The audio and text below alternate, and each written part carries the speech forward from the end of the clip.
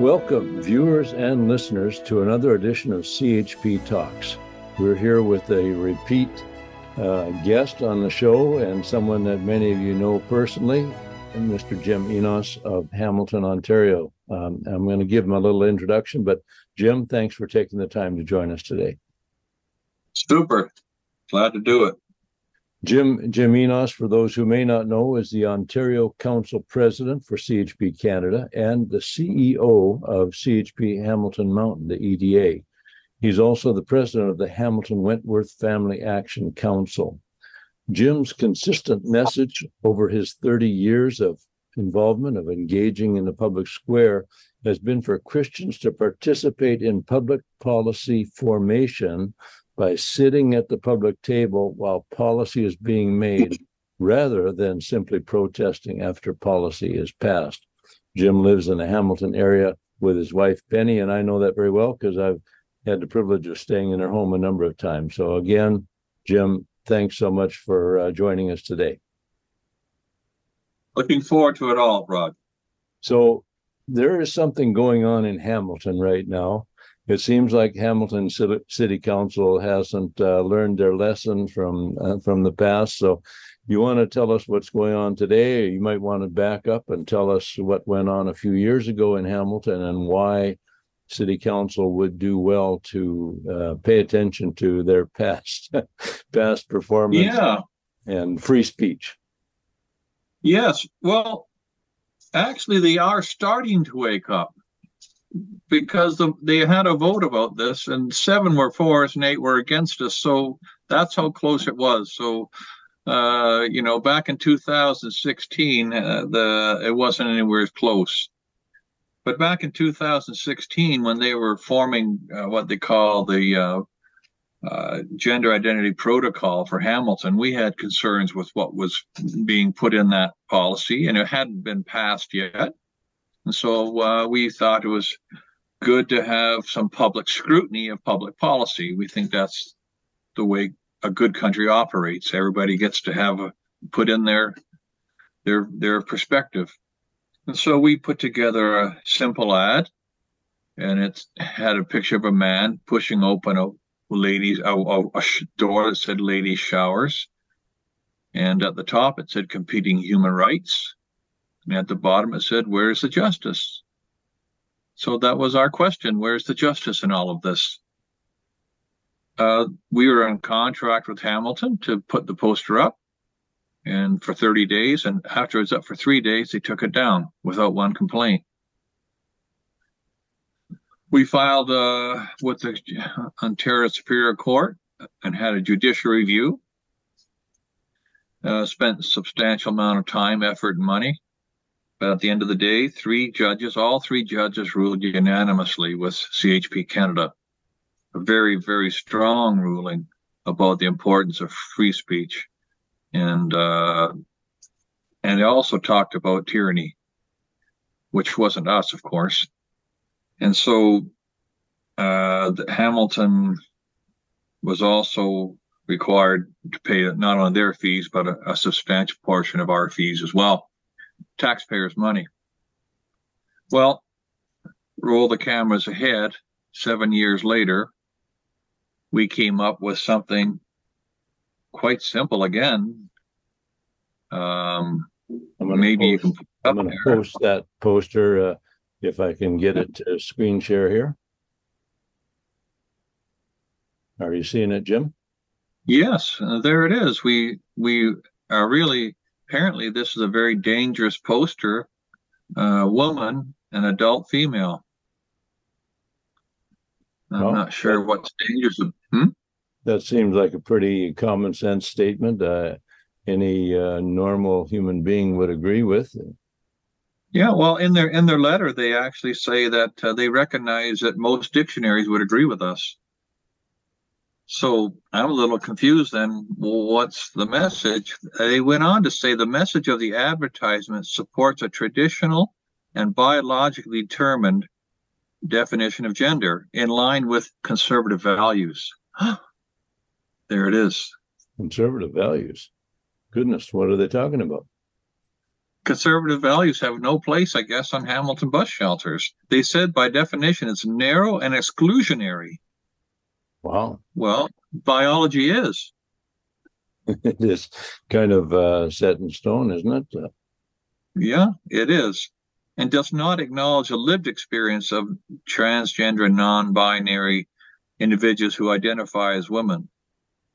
I want to be clear. I understand there are people who have certain sensitivities, and we can't go into all the reasons why. There's more than one reason why. And I mean, quite honestly, I had a male who had spent 10 years dressed as a woman. He wasn't less my friend, and I was glad to know him, and it was a good experience for me to know him. But although he dressed as a woman, he knew he wasn't one. And at some point in his life, he stopped doing that. And it was a long story, but I'm glad I knew him because it helped me to understand a lot about what's happened. So we're not trying to hurt anybody here. So they sent us a 5-page letter, and the bulk of the letter describes that we have every right to put it up. But what they're saying is, well, we had to balance it against that people men who identify as women might feel uncomfortable. I see. Or they might get anxious or feel anxiety, and we want the bus system to be a welcoming place. Well, we certainly don't want to hurt anybody. But on the other side, we wonder, well, we don't wonder, we recognize that there's a lot of harms in promoting a message that men can be anything other than what they are, especially when it's being done to children and done by people in authority. And so it's a 4-word poster or a 5-word poster, but it's a huge discussion. And we're very concerned about the messages that are being sent, especially to our children and youth. And so we're just countering the message, and we're not attacking anybody. The image is not making fun of anybody. It doesn't mock anybody. We could have shown someone who was trying to be a woman, and that would be mockery. Yeah. We didn't do that. We're not saying that. We're not mocking anybody. We're just saying the simple truth.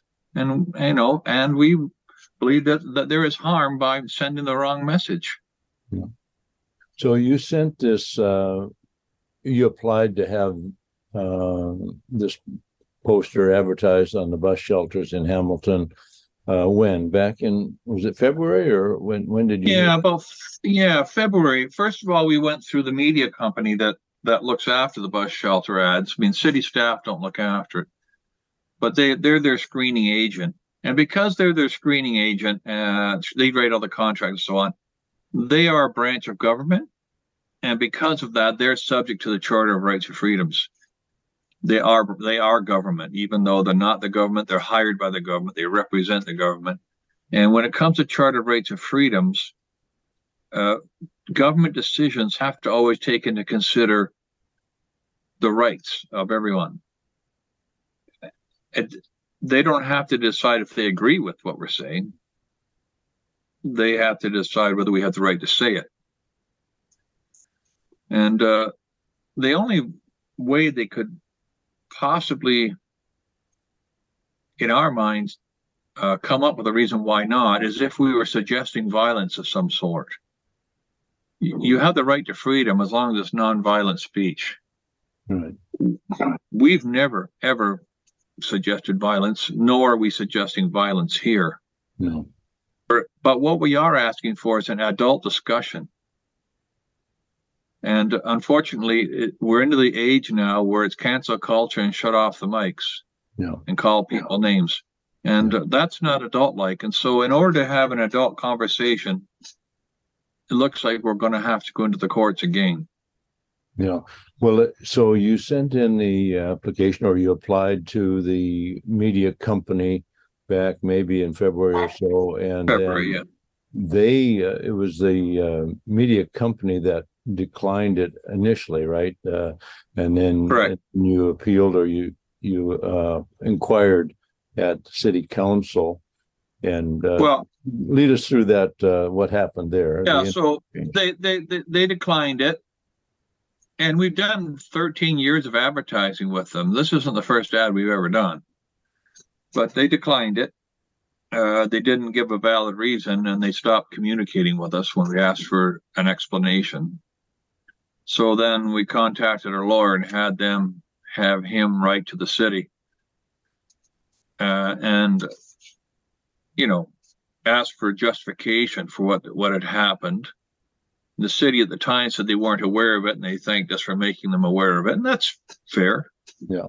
But then they took about, I'm going to say about 6 to 8 weeks to actually get back to their declining letter.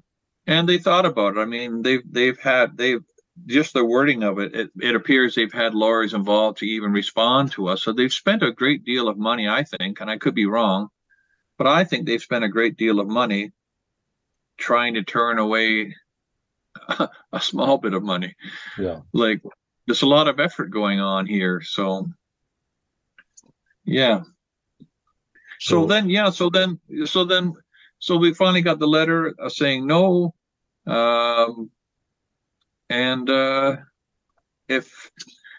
after the letter was written, then it went to council. It was kind of a funny way to do things, because I'm not sure what would have happened if council had voted against its stance. They would have had to rescind the letter, I guess. I don't know. But they sent the letter before it ever went to council. But when it did get to council, there was a vote, and it went 7 for us and 8 for the against. And so that leaves us in a position to walk away, which would mean we don't ever expect to speak publicly about our policies again, or to take the issue to court. And part of the victory in the 2016 case, I guess, was resolved in 2018, if I'm not mistaken. Yeah, finally, yeah. Yeah, the part of the victory, the 3 judges that ruled unanimously in our favor, was a statement that as a political party, we have a right to express our policies in a public forum. Is that accurate to put it that way? Yeah. So it wasn't just about individual rights. It was about a political party. And yeah, as a political party, we even have a kind of an amplified right, more than the individual, perhaps, because we're representing a percentage of the population, I guess would be the reason. But this was about political free speech, and this will be again. So if the government, federal, provincial, or municipal, can prohibit a party with an opposing view from expressing those views in a public place, then we don't really live in a democracy. Then we don't have freedom of speech. We don't have an opposition effectively for to work against the dictates of a tyrannical government. So this is very important that we have the opportunity to express this. People may or may not agree with us. We think a large portion of the population does agree with us and is concerned about the direction that some of this legislation and some of the public policy is going. But if we can't even put that in a public place for people to, observe and comment on, then we don't have a free exchange of ideas. Yeah. And, if somebody from the transgender community, let's say, if they wanted to put up an ad in opposition to what we've said, I wouldn't even raise a finger or raise a word of concern. Absolutely. It's your money. Just don't use my money to do it. Like, we're not asking for any city money here. No. Like, a lot of the stuff that goes on these days is always sponsored by cities, by my tax dollars. We didn't ask for anybody's tax dollars here. We're spending our own money. But if they want to spend their money, they want to put up a picture of a man dressed like a woman and say it's a woman, go at it. Like, we have no objection. We don't agree, but that's what adults do. They have full conversations about things, and they don't get angry about it. They just say, okay, well, I mean, honestly, how can we even? It seems so small, yet it's so big, because the principle here is, if you're not on the left side, and there shouldn't even be a left and a right in government. It should be a right and wrong, right and left. It should be not right and left. It should be right and wrong. Yeah. But unfortunately, we've got divided into right and left. So if you're not in the left, like, they're going to cancel the party. Yeah. So that's Jeff, where we're heading. So right now, where we're at the moment, we are planning to go to court to once again stand up for the right of free speech for individuals and especially for political parties. We think this is a mild and factual bit of advertising. It's not extreme in any sense. It's not radical. It's not angry. It's not hostile. It's just making a statement. But we're going to need to go to court, and that's going to cost money. I think we have a guess that it could be around $75,000. At the end of it could roll up around there. That's what the lawyer has said. I mean, so we are now accepting pledges from supporters who want to encourage us, and if as things roll forward, we will be calling on those who have pledged money to then send it in. But right now, and we're going to put it in the show notes, a link where people could make a pledge. Anything else you want to say about that process, about the raising of funds for this case? Yeah, well, it's important that first of all, they can never give over $1,700 a year to any political party. So if you're going to give us $2,000, make it $1,700 for now and send us $300 next year. Yeah. But the other thing is, it's if you're still paying taxes, for people that's still paying taxes, if they made a $400 contribution, they would get $300 of that back in a tax credit. $400 only costs you $100. So it's a very powerful way, a convenient way to do things you could never do on your own. How can an individual come up with $75,000 for court? Yeah. But the party's not doing it for us. We're doing this for Canada. I mean, a lot of people are going to win here. Yeah. And we don't have the deep pockets some of the big parties do. We don't get taxpayer money like some of the big parties do. No. But we have set aside a fund, or we're building a fund to fund this particular court case. And folks out there who share our beliefs that in free speech and in promoting the concept of traditional gender conformity and